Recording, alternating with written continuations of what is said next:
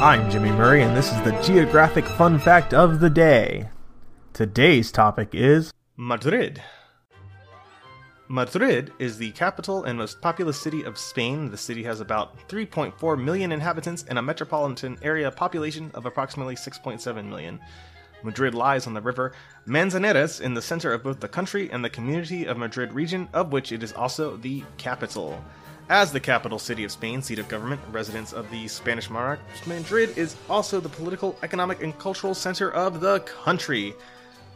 The Madrid urban agglomeration has the third largest GDP in the European Union, and its influence in politics, education, entertainment, environment, media, fashion, science, culture, and the arts all contribute to its status as one of the world's major global cities. Madrid is home to two world-famous football clubs, the Real Madrid and the Atlético Madrid.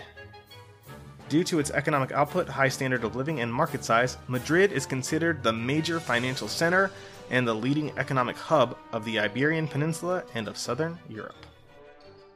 Hey, don't forget to suggest ideas for future shows on Facebook or Twitter at the Kid Friendly Podcast Network.